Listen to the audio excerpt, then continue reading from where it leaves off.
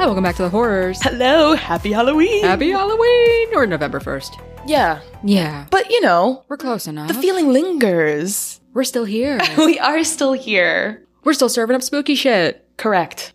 November is jam-packed, but we felt the need to stick to tradition when it came to our Halloween coverage. And here we are with Halloween 2007. We've done it once. We've done it twice. This is thrice. I love Thrice. It's a good band. This is Rob Zombie's reimagining of the 1978 original. And boy, is it a Rob Zombie movie. And boy, is it 2007. It's pretty nuts. You didn't like this. No. But I mean, there are areas that I liked as far as I got through this movie, but there were parts about this movie that I was like, really? But that's okay. It was a wild ride either way, and it did keep my attention, I have to say. Yeah, it doesn't need to be 2 hours, but... Yeah, that's also true. But we got a lot of ladies, so I'm gonna get into them. We start off with Deborah Myers, who is Michael Myers' mother, played by Sheri Moon Zombie. And we know her from The Lords of Salem. She played Heidi. She's also in Halloween 2, 2009, which is Rob Zombie's sequel to his reimagining. She's also in other films that her husband has made. House of a Thousand Corpses, The Devil's Rejects, 31, Three from Hell, The Munsters 2022 remake. We are big fans of Sheri Moon Zombie. I love that they're such a team. Hell yeah. They're so cute. I think they've been together like 30 years at this point. Wow, that's like, awesome. So pure. We have Judith Myers, Michael Myers' older sister, played by Hannah Hall. She is primarily known for being young Jenny in Forrest Gump. Oh my gosh. But she also has various other TV and movie roles.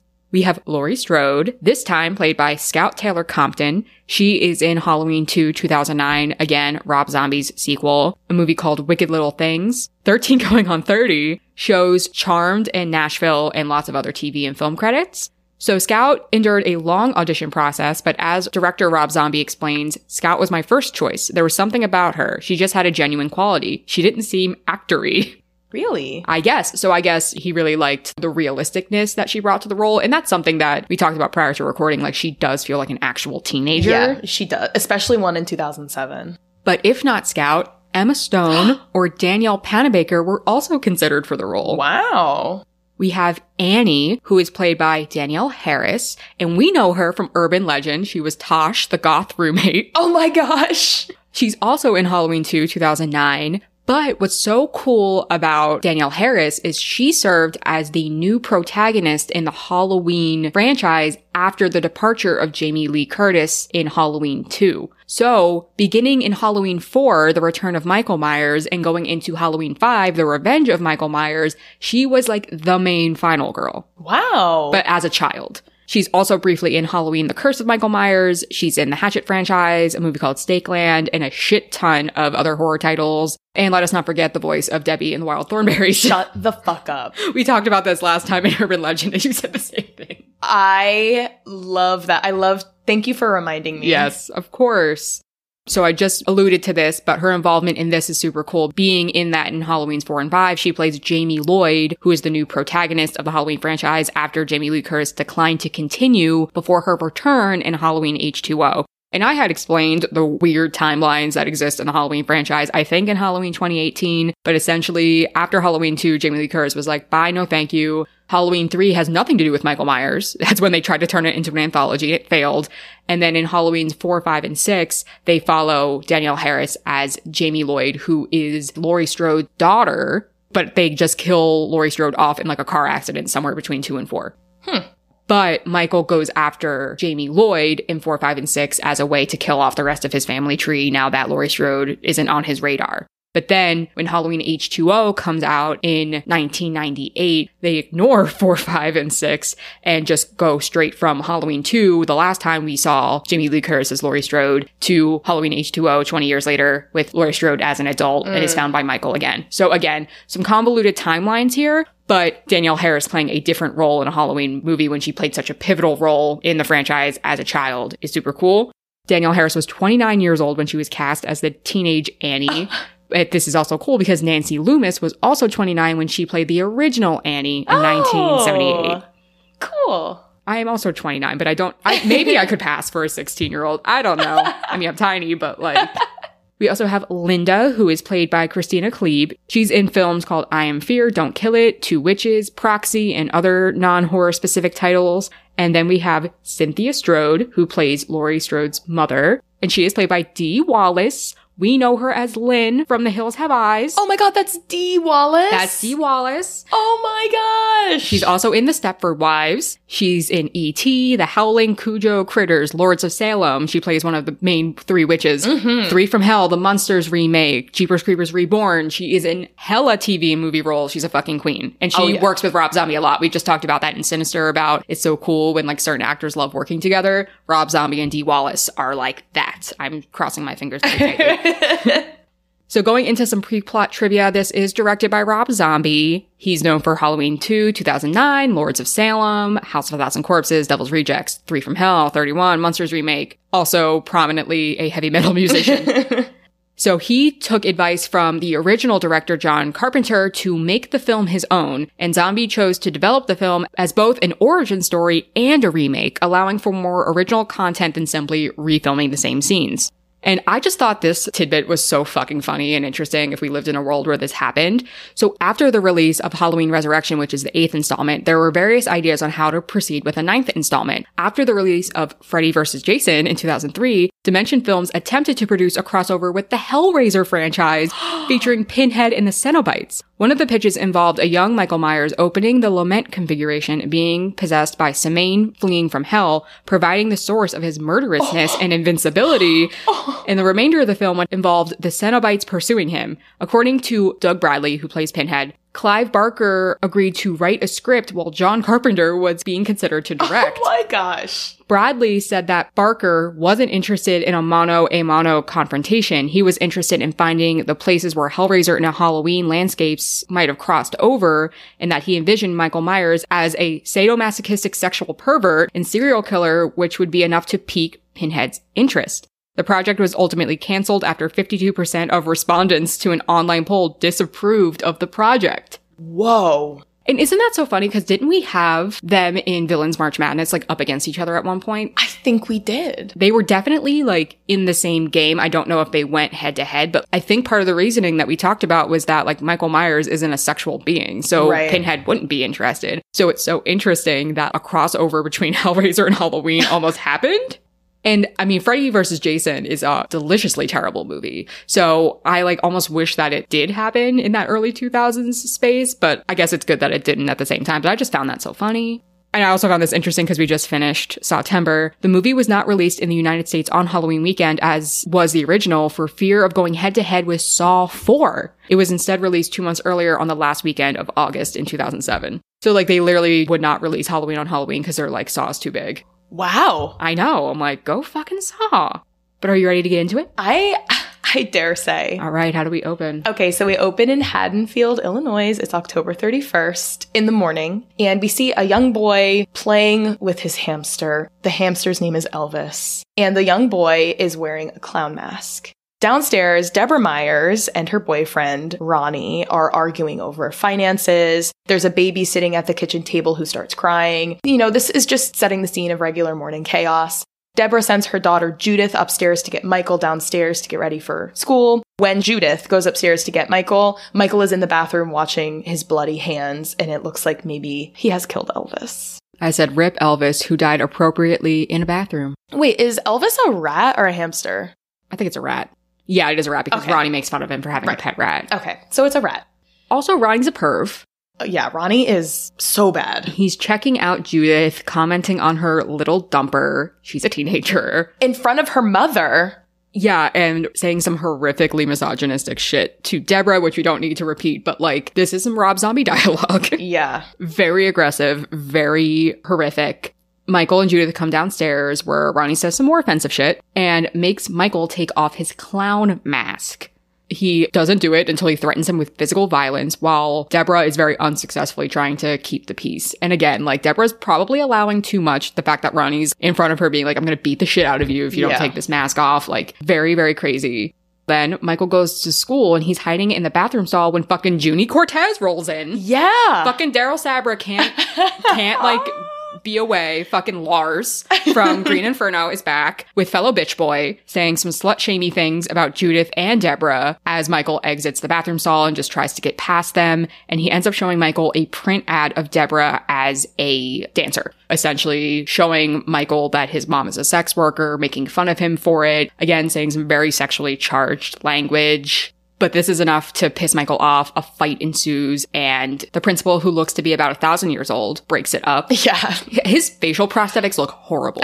Like, you could tell they tried to make this man look older, like very much in The Exorcist. But, like, this man looks fucking terrible. But it also, I think, makes him look pretty intimidating, too. So he has a meeting in his office. Deborah is called into this meeting so they could talk about her son. And Dr. Loomis is brought into this meeting as well, who is a child psychologist. And again, Michael is not in this meeting. He is sitting outside of the office while Deborah, the principal, and Dr. Loomis talk about Michael. And they essentially show Deborah that while inspecting Michael's backpack, they found a dead cat inside of his backpack and a series of photos of other dead animals. And Deborah really does not believe at first that her son could be responsible for this. She tries to make excuses like maybe Michael picked up the dead cat, or his heart is just so big he thought he could save it. She's really slow to kind of acknowledge what we know to be true, of course, because of the history of the franchise. But she is informed, nevertheless, that there might be something seriously psychological going on with Michael that needs attention. And Michael's 10 years old. Oh yeah, young. He's young. Or maybe like middle school age, but he's at least like 10 to 12. So he is a young, creepy-ass looking kid and is too young to be like playing with dead things. So meanwhile, Michael escapes from the office, which isn't hard because nobody is watching. Not a secretary to be found, not another administrator or teacher to be found. And it looks like he is bent on tracking down his bully, Junie Cortez. He finds him in the woods and ambushes him from behind with a tree branch and hits him a couple times pretty hard. And it's a thick branch. Yeah, it's not like a stick. This is a log. Which I also think is showing Michael's strength, even at a young age. Everything is a dick. Yeah, so he is wielding this tree branch with power. Also, he is back wearing his clown mask. So we are sensing a theme here. He stops beating up his bully in time to see the bully cry and beg for mercy. But then Michael delivers the final round of fatal blows and leaves his bully dead in the woods. Said Junie's gonna need a little more than finger bandages for this one. Yeah. So Michael returns home and Ronnie mocks him because killing animals is some F-slur ass shit, which, sure. Yeah, like Ronnie is just saying stuff. Yeah. He's just there to spew garbage. You know what we need? We need Hilary Duff. Yes. I think she's the only one who could really get through to Ronnie. I think so too. I think so too. So Deborah is really trying to be gentle with Michael, saying like, listen, everything's going to be better tomorrow. You know, have fun trick-or-treating tonight. And pretty much tells Judith, hey, can you take your brother around? I got to go to work. But very soon after Deborah leaves, Judith's rocker boyfriend arrives and they tell Michael just to go by himself. So then we get Sherry Moon Zombie doing a striptease to Love Hurts while Michael sadly eats candy on his stoop. I'm just like the juxtaposition of this just makes me giggle. I don't know why. Stoop kid's afraid to leave the stoop. Yep. Michael dons his clown mask and returns back inside while Judith and her boyfriend fuck. The boyfriend thinks the cure to Judith's daddy issues is a mask because he goes on to say like, what if your dad hears this? Like, that's not my dad. My dad's in heaven. And then he's like, okay, do you want me to fuck you with this mask on? Like, it's just like, what is going on? I don't know. Again, he's another guy that's just saying stuff in this movie. Yeah. Come on, babe. I want to do it with the mask on. But is this mask, because I know Michael Myers' mask was taken from whatever that Star Trek character's mask was. William Shatner, yeah. So did he put that mask on because it was part of his Halloween costume or something?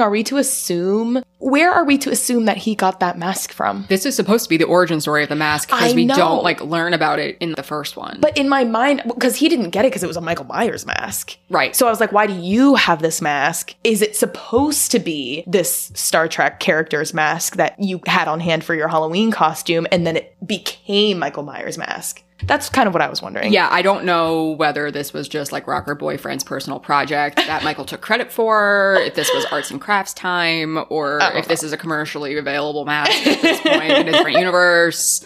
But it's there. Michael notices Ronnie snoring in his recliner, and then he eats candy sadly at the kitchen table, is like flicking candy corn all over the damn place. And he goes very quickly from doing that to grabbing some duct tape and a kitchen knife, bounding a drunk Ronnie to the chair and slitting his throat. I'm like, okay. It happens really fast. Very fast. The pace is very fast. So boyfriend is in the kitchen making a sandwich. I just laughed. I'm like, oh, to have the confidence of a teenage boy to just assemble a cold cut sandwich after like fucking someone's daughter upstairs. Like, what? Like, I just like love that he's like raw dogging these cold cuts. It's like, this is not your house. Like, have you ever gone into somebody's house? It's like, I'm just gonna go right to the deli drawer and like assemble myself a Shaggy and Scooby level sub and just take that shit down. I'm like, we all need a post-coital snack sometimes. Like, I'm not taking it away from him, but I was just laughing at his ease in which he's doing this. But as he heads back upstairs with his gorgeous sandwich, he unfortunately never gets to eat it. Oh, he doesn't even make it upstairs. Yeah, he makes it up. I think it's like one of those stairs that has like a set and then a turn and then a set. No, Michael just fucking beats the shit out of him while he's sitting down. Oh, then who does he see on the steps? I thought he was walking up the steps or something. No, that's in the first one. The original. Okay. This one, he's literally just sitting at the kitchen table and eating, and then he just gets fucking whacked with a baseball bat from behind while he's just trying to enjoy his sub. And then he gets whacked again and again and again. And again and again and again and again. Because in the original, the boyfriend makes it out, remember? Yeah. He's a Minuteman, and then he's like up, down, and he's out, and then Judith just ends up dying. But in this one, the boyfriend gets it too. So he's dead. I guess this is when Michael heads upstairs? I think this is where we get the tracking POV shot of like him walking through the house, grabbing the kitchen knife, going upstairs. And Judith doesn't notice because she's listening to headphones. Yes. So this is when Michael grabs the mask from the boyfriend's backpack and puts it on. And also Judith is naked. She's wearing like a t-shirt and nothing else. Yeah. Michael taps her. He caresses her. He caresses her. He's checking his sister out. Judith turns around and is like, what the fuck? You know, Michael's wearing a mask. He had just caressed her. And she confronts him about how fucking weird that is, but he ends up stabbing her. Well, she does get slap happy with him. She like slaps him across the face twice. That's a big sibling thing to do. It is a big sibling thing to do. For better or for worse. Except not me. I'm the big sibling. I'm a small big sibling. She tries to get away, but is taken down with more stabs by Michael. And it just seems very mean-spirited because he wants to draw this one out in comparison to the other two where they were like very quick and easy. True. And again, like that's the whole argument that people make in the horror genre. It's like, well, more men die than women most of the time. But again, it's the how. Mm-hmm. Like Ronnie got his throat slit and the boyfriend got pummeled. But like the cat and mouse that he's doing with Judith and like how drawn out it is. And we see her crying and begging. But then we hear the baby crying. So he goes into the baby's room, stares over the crib, and says, "Happy Halloween, boo." Then mom arrives home to Michael waiting outside for her, and then basically cue police montage and reporter sequence reporting on the 3 deaths that occurred inside the house. So again, 3 deaths that we saw, it seems like the baby was spared. Then we are at Smith's Grove, 11 months later. There's news coverage playing over the scenes telling us that Michael was found guilty of first-degree murder and Dr. Loomis was appointed to be treating him while he's incarcerated. We start getting glimpses of their sessions together, and this is the first time we're ever seeing Michael speak. Technically, like, he's a kid here, but canonically, Michael does not talk. So the fact that we're getting Michael talking as a kid marks the first time that we've ever heard Michael communicate via words with other people, which is interesting. But through these sessions, Michael doesn't seem to have memory of the events. He even goes as far as to ask Deborah if everyone at home is okay and asking when he can go home. And this is where he befriends a custodian who goes out of his way to comfort him and give him encouragement, telling him to look beyond the walls he's trapped in. Things can get better. This is Danny Trejo. I would like Danny Trejo to be my guardian angel. I want Pop Danny Trejo taking care of me behind bars. Absolutely. So Michael is taking to mask making while behind bars, and he makes an all-black mask because he doesn't want anyone to see him. I'm so sorry. I just remember that Danny Trejo is also in Spy Kids. Oh my god! That was actually a piece of IMDb trivia that I did not include, is that Danny Trejo and Daryl Sabra worked together before, but they are never in the same scene together in Halloween 2007. Well, speaking of casts that like to work together. Oh my god. He tells Deborah, "I like my mask because it hides my face, it hides my ugliness." So obviously this is like really fucking sad because he sees himself as ugly. Like no one wants to hear a kid talk about themselves that way. And it's trying to give Michael this backstory where we're meant to sympathize with him, which I'll talk about after we're done. But that's a big point of contention between people who don't like the 2007-2009 remakes is like, We didn't need Michael to have a backstory. Like, we're not supposed to feel bad for him. He's just supposed to be this killing machine. And now that you're sympathizing him, it makes it less good, I guess. But I guess that's up to opinion. Throughout the sessions, Michael is growing increasingly more agitated, begging to go home, screaming. Loomis is trying to comfort him. And we see a lot of tenderness between the two. Like, Loomis pulls him into a hug. We see Deborah hugging him. Like, this is not what we're used to when seeing big boy Michael. No. Also, we can see that time is elapsing. And another scene, it looks like Christmas time has arrived. When Deborah is visiting, Michael is having a particularly bad session this day. I think this is when Loomis pulls him in for a hug, right in those moments of tenderness. And then we see even more time has elapsed. It looks like it is spring or summer now. It's green outside. Michael has taken to always wearing a mask now. He's designing his own at this point with, it looks like, tape and markers. And while he is at lunch, Deborah is visiting and gives Michael an old picture of him holding baby Boo. But Michael doesn't react. I mean, he's wearing a mask. We can't see his facial expression, but he doesn't even seem to emote in any sense of the word when looking at the picture of this baby. Loomis then walks Deborah out of the cafeteria area to talk about something, Michael's treatment, the progress, and a nurse sits down next to Michael, just saying hello, and in no time, Michael grabs a fork from his food, stabs the nurse in the neck, and sends the place into lockdown. Deborah runs in along with Loomis and tries to subdue Michael, but he screams at her and attacks her, which terrifies her and obviously shows her that whatever sense of mother-son tenderness was left in their relationship seems like it has dissipated on his end. Obviously a very sad, troubling scene. It seems like all the progress that Loomis hoped he was making with Michael has severely backtracked. We get another scene, again, trigger warning for suicide content. We are watching Deborah at home, watching old home movies. She is crying, undoubtedly feeling sad and confused about what just happened that day. She's holding a small handgun and then shoots herself. After the sound goes off, we can hear baby Boo cry from the other room. This is so dark. Horrific, dark, astounding. Such a turn from this killing machine Michael to such a heavy background. I can see being a little bit jarring for fans. So it jumped to 15 years later. Michael is still incarcerated at Smith's Grove, and Ishmael, who is Danny Trejo, the man who's been looking out for him, the custodian, is aged and showing around a very shitty new employee. They open the door to Michael's room, which is decorated with all of the masks that he's made over the years. This new guy is cruising for a bruising because he's touching Michael's things, and Ishmael's like, stop it, don't touch his shit. I've been taking care of this kid for almost 20 years, like, treat him with respect, but this new guy just fucking sucks. We see another session with Dr. Loomis and a very large adult Michael. Fun fact, the man who plays Michael is a professional wrestler and is 6'8". Wow! Yes, so this man is very large and in charge. Dr. Loomis essentially tells Michael, I don't know where to go from here. You haven't said a word in 15 years. I have to move on. I won't be treating you anymore. And Michael doesn't react.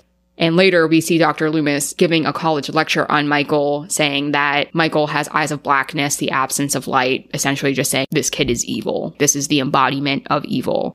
So later, a bunch of guards are getting ready to transfer somebody from this hospital to another one, and we learn that it's Michael. They are moving him somewhere else. They go to collect him. It looks like maybe there's about 4 or 5 of them. They're moving him through the hallway as he is chained at the wrists and ankles, still wearing a mask. And before they can transfer him from one hall to the next, he literally snaps out of his chain like they are fucking Snap-It bracelets from 1998. And with his super strength, beats the shit out of all the guards and kills them. Like, there are points he's using, like, one of the guards' bodies as a weapon. Yeah. Like, so this is quite the fight sequence. He kills everybody. Later, we see Ishmael arrive on scene for his shift, but no one works in this hospital. But we can excuse it a little bit here because he does end up coming across one of the dead bodies. So it seems like Michael not only has killed his guards, but has made his way to other areas of the hospital as well. And Ishmael runs in to Michael. He tries to help him, or at least plead with him. Michael, it's me. I've known you. I know. But Michael ends up grabbing him by the face, giving him some good whacks, and then drowns him in a sink. Well, tries to drown him in a sink. But this POV shot is especially gruesome because, Ishmael's face is bleeding. So with each dunk, the water becomes more and more red and dark with color. And then he kills him with a TV to the face. He Stu Mockers him. I was thinking it's primetime, bitch. Oh. Welcome to primetime, bitch. Oh my God, I'm so proud of you. But like, wait, you're right, Stu Macher. I didn't even think of the Stu Macher part. Yeah, Stu Macher's in, but it's so heartbreaking because Ishmael just keeps saying, I was good to you, Mikey. I was good to you, Mikey. And it also does suck too, because with Dr. Loomis worked for 15 years with Michael, and maybe I'm a bitch by saying he might have ulterior motives for working with Michael. No, he uses him for fame. Yeah, but like Ishmael, like he had no other reason to be friendly with Michael other than, I don't know, making his job here his career, wanting to be helpful. And I think that this is a point in the movie where it's like, we as the audience are supposed to understand that the sympathy we felt for Michael early on, we can let that go. Yes. You know, he's an adult now. He killed a lot of people, even though he was shown 15 years of love and attention. And I'm not saying it was perfect because it wasn't. Trauma is hard. I don't want to make it sound like I'm diagnosing him, but he's an adult now and he's making these decisions. And somebody who was such a pure character in the audience's eyes met the same fate as everybody else. It's just tough. I will say too, Zombie does a good job of bringing it back around in one of the final confrontations, like showing tenderness to Michael, which I do kind of appreciate, but I could see why people don't like, but I'll talk about it when it happens. So Dr. Loomis gets a call in the middle of the night telling him that Michael has escaped. We are now being moved to a truck stop with Ken Foray doing the most in the character acting department. Wait, I loved this character. In the brief time we had him, I was like, this man, I felt like this rejuvenated my interest in my livelihood. Mr. Joe Grizzly is like the best part of this movie. 100%. Ken Foray is like checking his hair in like the mirror. He goes to take a wicked dump. So he is like sitting in a stall looking at Playboys, and Michael has found his way there, and him and his dirty, dirty feet pull up dirty on Ken Foray in this stall. It's actually so funny because Joe Grizzly is like, listen, man, I got a Taco Deluxe in my tummy talking Taco back. Supreme. Taco Deluxe Supreme, whatever, talking back to me right now, and it's gonna be a minute. And like, my man just wants to take a shit in peace. He just wants to take his shit in peace, but Michael is not moving his dirty, dirty feet. He's like, all right then. So he like stands up, takes his knife out, and he's like, I'm Joe Grizzly, bitch, and tries to intimidate him. And I thought that this was a nice callback because this happens in Halloween 2018 where he literally uses Joe Grizzly's arm to break the fucking bathroom stall. That's right! I forgot about the truck scene in the original movie. Well, I'm also thinking about 2018 where it's like the teeth go over the side. The podcasters get killed in the bathroom. Right! That's what I was talking about, but you're right. Is there a scene in the original with the bathroom? I feel like there might be a scene in the original, because how else does... Oh, no! No, it's not the original, you're right. It's the pickup truck driver. Yes, it's the car crash. Right. Yes. Okay. Yes. Something like that. Yeah. Either way, I liked that the bathroom scene was called back to in 2018, even though the 2007 isn't canon. Great. But literally, Michael breaks the bathroom with his body and stabs him to death, and now Michael has his outfit. Has like the trucker zip-up outfit. But I like loved that he just put some comedy in here and gave us a character actor that was just like so funny, for so even if it was grateful. for a few seconds. Like, then I wrote new character time, including Dee Wallace. We are back in Haddonfield, and yes, Dee Wallace, she is there with her husband making breakfast, and Laurie Strode comes downstairs to eat breakfast with her family. And Laurie, she's a lot. She is a lot. She immediately pretends that her breakfast bagels are her breasts. She makes a little joke about it. I wrote, excuse me, Laurie? This was so jarring compared to who I envision Laurie Strode being. It felt so 2007, though. Like, it felt like very edgelord-y. I also wrote, this dad deserves to die after watching the way he's eating this bagel. I didn't even notice. I'm sorry. I don't even know why I picked up on it. But he's taking he's taking an untoasted whole bagel, not like half, like a whole bagel, and eating it like it's a glazed donut. Like, there is no cream cheese to be found. There is no toppings to be found. He is taking a plain bagel and biting into the side of it, uncut, and just like eating a bagel like it's a glazed donut. And I'm like, this man deserves to die immediately. And he will. But like, what the fuck is going on? That's giving boring. It's giving lackluster. And it reminds me, like, I miss the dad from Halloween 2018 who's fixing the sink and, like, making all the funny jokes. You loved him. I did love him. This man tried to have personality and it just didn't live. Like, I didn't feel a thing when this man dies. But in 2018, I was sad that dad died. Oh, yeah. Well, it sounds like the bagel really ruined things for you. It really did. It really did. So anyway, Laurie leaves. It seems like she has a loving relationship with her parents. Very sweet. She leaves to walk to school and she runs into the kid she babysits, Tommy, who lightly harasses her. I meant to ask you this. So the dad tells Lori to drop this envelope off at this house, but I did not catch the context as to why she's delivering this piece of mail to the Myers house. Like, I did not understand the purpose of her playing with that mail slot like that. Like, what did he say to her? Because I missed it. I missed it as well. Either way, Lori's dad had said, hey, can you drop this off on your way to school? But like to the Myers house that has been sitting abandoned supposedly since Deborah died. But like, why are you delivering mail to a vacant house? I didn't catch it. There must be a reason. I don't remember. We also never see like what's in the envelope. Okay, so we looked it up, and what did you find? According to Fandom, or fandom.com, the father asks Lori to drop off an envelope that says the now vacant Myers house is being sold.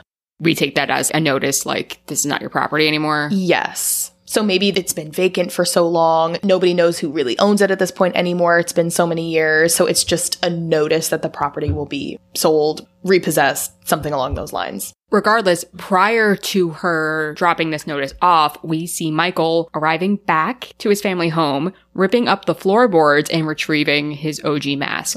So I guess we're assuming that before the cops took him away, he hid the mask and a knife under the floorboards of his bedroom, maybe, and he retrieves them, and we see Michael watching Lori drop this notice off from within the house. This was scary. Yeah. I mean, Michael is aware of Lori, but Lori is not aware of Michael. Exactly. Lori meets up with Annie, aka Danielle Harris. I actually have some during the plot trivia about this scene. So Annie, Linda, and Lori are sitting in the library and they're talking about that night. And this is kind of a replica of the conversation of the original, where Annie is supposed to be babysitting Lindsay Wallace that night, but wants to be able to drop Lindsay off at Tommy Doyle's house because that's who Lori's babysitting that night because she wants to go fuck her boyfriend Paul, which, okay, like that's part of the original, no problem. And I did like that this scene kind of painted Lori as a more realistic teenager because we see her being like edgy with her parents and like pissing them off and shit like that. But Lori here is being like, I don't want to get in trouble. I don't like lying. So this to me feels like a more three-dimensional character where it's like at her core, you know, she's a good kid, but she's just saying edgy shit and being like a stupid teenager because her friends are doing the same thing or whatever like that. Whereas I feel as though the character of Laurie Strode in the original, she is like this borderline nun-like straight-laced, covering every inch of skin. Lori is good. But in this, in like the 2007's world, that would not have worked without turning her into like a Carrie remake type of kid. Yeah. You know what I mean? Just meant to be an outsider, but she's involved. She has friends, but like at her core, she really doesn't want to get in trouble and she's a good kid. So I did like the characterization here. She feels like an actual teenager. But Lori spots Michael standing across the street outside. And again, this is a remake of the original classroom scene where Lori looks out and sees Michael standing across the street. But some during the plot trivia, the film was mostly shot in South Pasadena, California, the same area where John Carpenter's original film was filmed. When Lori notices Michael watching her and the girls at the library, Michael is actually standing in front of Lori's house from the original film. Also, Lori's house is located on the same street that Jamie Lee Curtis, Nancy Keys, and PJ Soles walked down in the original film when Michael Myers drives past them in the station wagon. So I did really like the nods here and how intentional that was. Like, he is standing in front of the OG house. That is awesome. This is where we're also starting to get the parallel plot with Loomis, who is now directing people to Haddonfield. He's trying to get people's attention about Michael Myers. He's going to Haddonfield. He's going to do something. Of course, he's being met with the same skepticism that he was met with in the original movie. But at this point, we see him chatting with a graveyard overseer about Michael when they come across a gravestone that is missing from a cemetery. And Loomis says, I bet I know which one it is, which is indicating, again, if we are familiar with the original movie, that Judith Myers' headstone is now missing from a graveyard. So then nighttime comes. It is Halloween night, and we are focusing on Linda. She meets up with her boyfriend, Bob, at Michael's abandoned house. That's a little different. I remember us talking about this, I think, in the original, where it's like when you're a teenager and you feel like there's like not a place to bone and you're like, I'll do it anywhere. You know what I mean? Like you just find these corners, but it's like, I would not want to bone in the Myers house. But I love that Linda's characterization is the same, where like Linda's on top, commanding. Bob ruins it with a leg cramp, finishes too early, and is like, just get me another fucking beer. And I'm like, yes! Like, I love that she's the same character that we grew to love in the original. Oh, this is where the stairs come in. Oh, maybe. Because yes. Bob goes to get the beer. Of course, they have a cooler that they bring with them. I love that they're prepared. And as he's coming back up the stairs, this is when Michael attacks him, kills him, and stabs him to the wall of the staircase. It is very jump scary, though, because he comes out of fucking nowhere and gets this guy. I thought we would have more time. But I also like this because this is when he had the ghost costume. So Bob was the one in this version that masterminded the ghost costume and was going to show Linda to try to make her laugh. Michael Myers took it, which I kind of liked because Michael Myers doesn't have a funny bone in his body. Well, he does that in the original, too. Really? I thought Michael Myers just put the sheet on himself. I don't remember Bob coming up with that idea. Because I don't think in the original we see Bob do it first. No. Okay. So I see what you're saying. Never mind. Because I was like, okay, that makes sense. Michael wouldn't have come up with something so silly in his own because he sucks. Understood. Okay. But who knows? Anyway, Michael appears in his ghost costume, which is very parallel to the original movie. We get that scene with Linda being like, just give me my beer. See anything you like with the flashing. Yes. But then, of course, Michael Myers attacks her and strangles her. I wrote, I love that Linda's first reaction while getting strangled is to preserve the beer before it becomes too much. Like, I don't know if you noticed this, because there's no phone cord in this one, because that is what happens in the original, right? And that's why Laurie thinks that she's just having sex. She does call Laurie, and we do see her call Laurie, but Laurie is not on the phone while she dies this time. So we see Michael grab her by the throat, but in that first initial jolt, she's still holding onto her beer and steadies it. Like, I don't want to spill my fucking beer. But then it comes to be like, this is not a kinky thing. She's being strangled and she's killed. Meanwhile, Loomis buys a gun. Okay, great. Later, we are back at the Strode home. Laurie has a nice chat with her parents on the porch before Annie picks her up to go to their respective babysitting gigs. And as they pull away, Mom goes inside, but Dad is still sitting on the porch, just enjoying the crisp fall evening when Michael approaches and kills him. Comes out of fucking nowhere. Drags him inside and shuts the door. Dad is dead, so he immediately advances on Mom. He somehow gets her. I don't know if he hits her, but then we get a scene really similar to Judith's murder where we see her still alive and crawling towards the phone to try to contact somebody. But then right when it seems like she might be within reach of help, Michael grabs her, throws her into the coffee table, and then breaks her neck. Poor Dee. What the fuck? We also see Michael looking at a picture of Laurie and Dee noticing it and says, leave my baby alone. Right. And it's just sad because we know what's coming. And she seems to know more about why he would be doing that, which I think is interesting. Mm-hmm.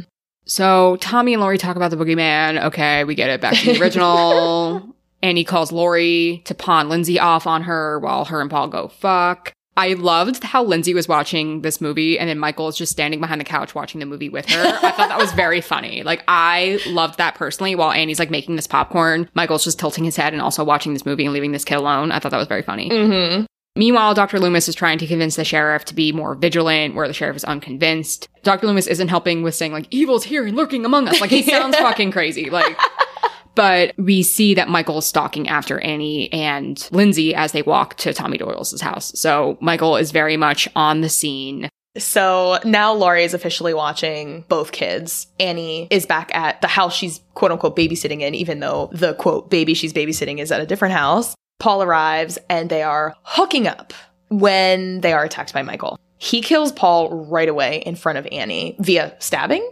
I don't know. He throws Paul off of her first, but I don't know exactly how Paul dies. Okay. But he's dead. And Annie, of course, freaks out. She tries to escape, but she is prevented. And then he drags her out of view. Again, it's like that dragging, that pursuing. And Danielle Harris is fucking acting. Like, I believe her. And she's like topless. It seems very mean-spirited. Yes. But we don't see what happens to her. No, we just assume the worst. Yes.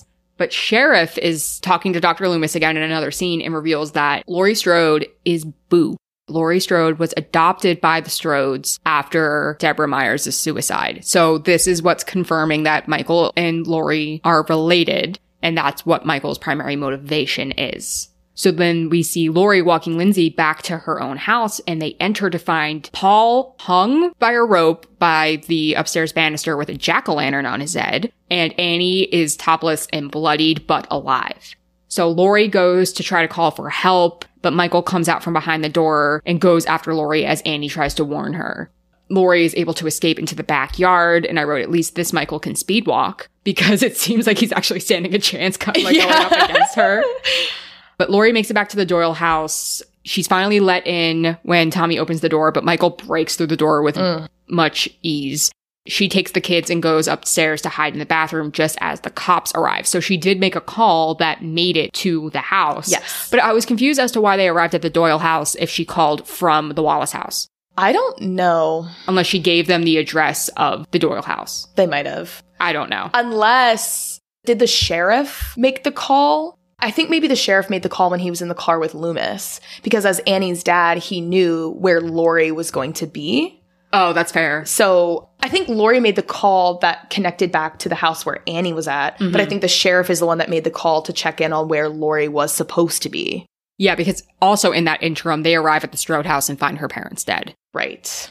So anyway, police officers arrive at the house where Lori is babysitting, and I wrote the way they don't even clear the space. Nope. They just go right upstairs and start knocking on the door and trying to get Lori to come out. Obviously, we know Michael is still in the house. We know how this goes. And the officer almost gets Lori to come out when he is all of a sudden killed on the opposite side of this like translucent glass in a really eerie kill. After he's dead, Michael breaks through the glass and kidnaps Lori. Michael leaves the kids behind and just takes Lori. This is when the sheriff and Loomis finally arrive to Annie. She's still alive. The paramedics also arrive, so it seems like they're going to get her help in time to help her survive. But meanwhile, Laurie wakes up in Michael's old home next to Linda's dead body and in front of Judith's stolen headstone. It looks like she's in the basement, like a dusty, dusty basement. Yeah, a dusty, dusty basement, an unfinished basement. And Michael is there, and he tries to show Lori the picture that his mother had given him years earlier of a young Michael holding her as a baby. And this is what I mean. Like, Michael kneels down next to her to show her this picture. In this version, I don't know that Michael wants to kill off his family line.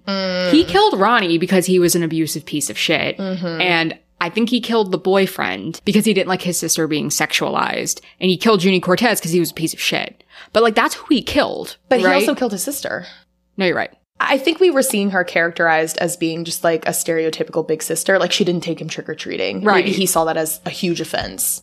And I don't know if he still sees Lori in this space of innocence where it's like she didn't have the ability to like sin yet, or she didn't have the ability to like mess up yet. But like he's being tender with her. And it doesn't seem like it's the motivation that is made canon by Halloween 2, the original Halloween 2, where they're related and he just wants to kill off his family line. Like he wants to connect with her. He wants to say like, hi, like I'm your brother. And he even takes his mask off. We don't see his face, but we see Lori see his face. So it's like, do you remember me? Like I'm your brother. And she's like, I don't know who you are. I want to help you, but I just don't know how. But she uses this moment of vulnerability to grab the knife, gets him in the fucking neck, and tries to escape. She ends up kicking out a boarded door and makes her way up a fence as Michael breaks through the wall after her. She runs outside but isn't looking where she's going and falls into an empty fucking pool. And Michael catches up to her. Michael is descending the pool as Lori screams for help, and we finally get Dr. Loomis on the scene. He's trying to stop him verbally, but then ends up shooting him 3 times, and he goes down. And I'm like, 4 shots and 1 neck stab? Goddamn, Michael. Because a cop gets a shot out on him in the original house. So he is now stabbed in the neck and shot 4 times. And this boy's like, I got more in me. Well, we don't know that yet, because Loomis goes, gets Lori, brings her out, and puts her in his car. You know, it seems like the end is near. Lori is now safe.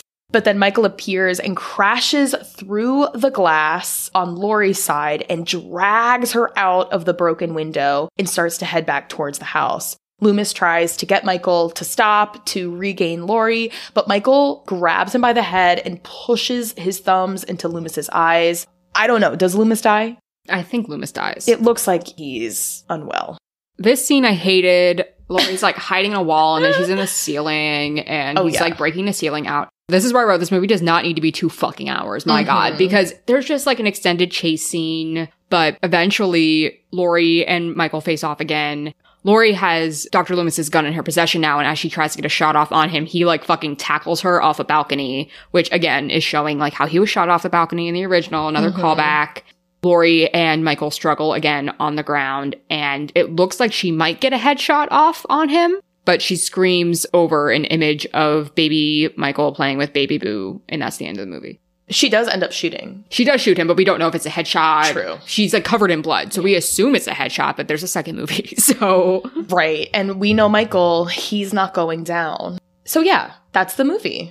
So in terms of post-plot, I feel like we've talked a lot about Halloween the past 2 years. So I didn't really find a lot that was talking about Halloween 2007 specifically. Obviously, this movie is a lot more like sexually charged. There's a lot more nudity. There's things that we could talk about there. But I just put some basic things that we could go over. So in this one, Laurie is obviously different. She's less shy, she's less prudish, but she's still responsible and more of a real teenager. So if we're looking at Jamie Lee Curtis's Laurie Strode and Scout Taylor Compton's Laurie Strode, I feel as though this Laurie Strode was edited for its time. So I did appreciate the realisticness, even if looking back at it now, it was horrifically 2007. It was perfect for that time. I forget where I read this, so this is not my original thought, but this movie has an emphasis on class division. So in the beginning, we see Laurie and her friends are all pretty well-to-do, like they live in these suburban houses, they seem to have good clothes, all those types of things, where in the beginning, we see that there's a stark contrast between the way that Michael was raised versus the way that Laurie ends up being raised. They seem to be low income. Ronnie is not working. They seem to be wearing older clothes. You know, Deborah needs to work a lot to support a single income household. And Michael is at the bottom of the food chain at school, I guess, for those reasons, and is chastised for those reasons. Whereas the Laurie Strode that we saw in the 1978 was more well-to-do, was more upper middle class. And then we see Laurie or Boo kind of ascend into that class when she's adopted. So I found that characterization, you know, while not prescriptive, that's not to say that like poor people are going to turn into murderers or anything like that. Yeah. But Michael had a lot of circumstances that fed into the trauma that he endured that might have informed who he was or who he turned out to be. And that kind of leads me into, was this background on Michael Myers helpful or hurtful? Because in the original, it's presumed that he's just sex averse, which is why he kills his sister and why he goes after Annie and Linda, where this one gives some context as to perhaps why.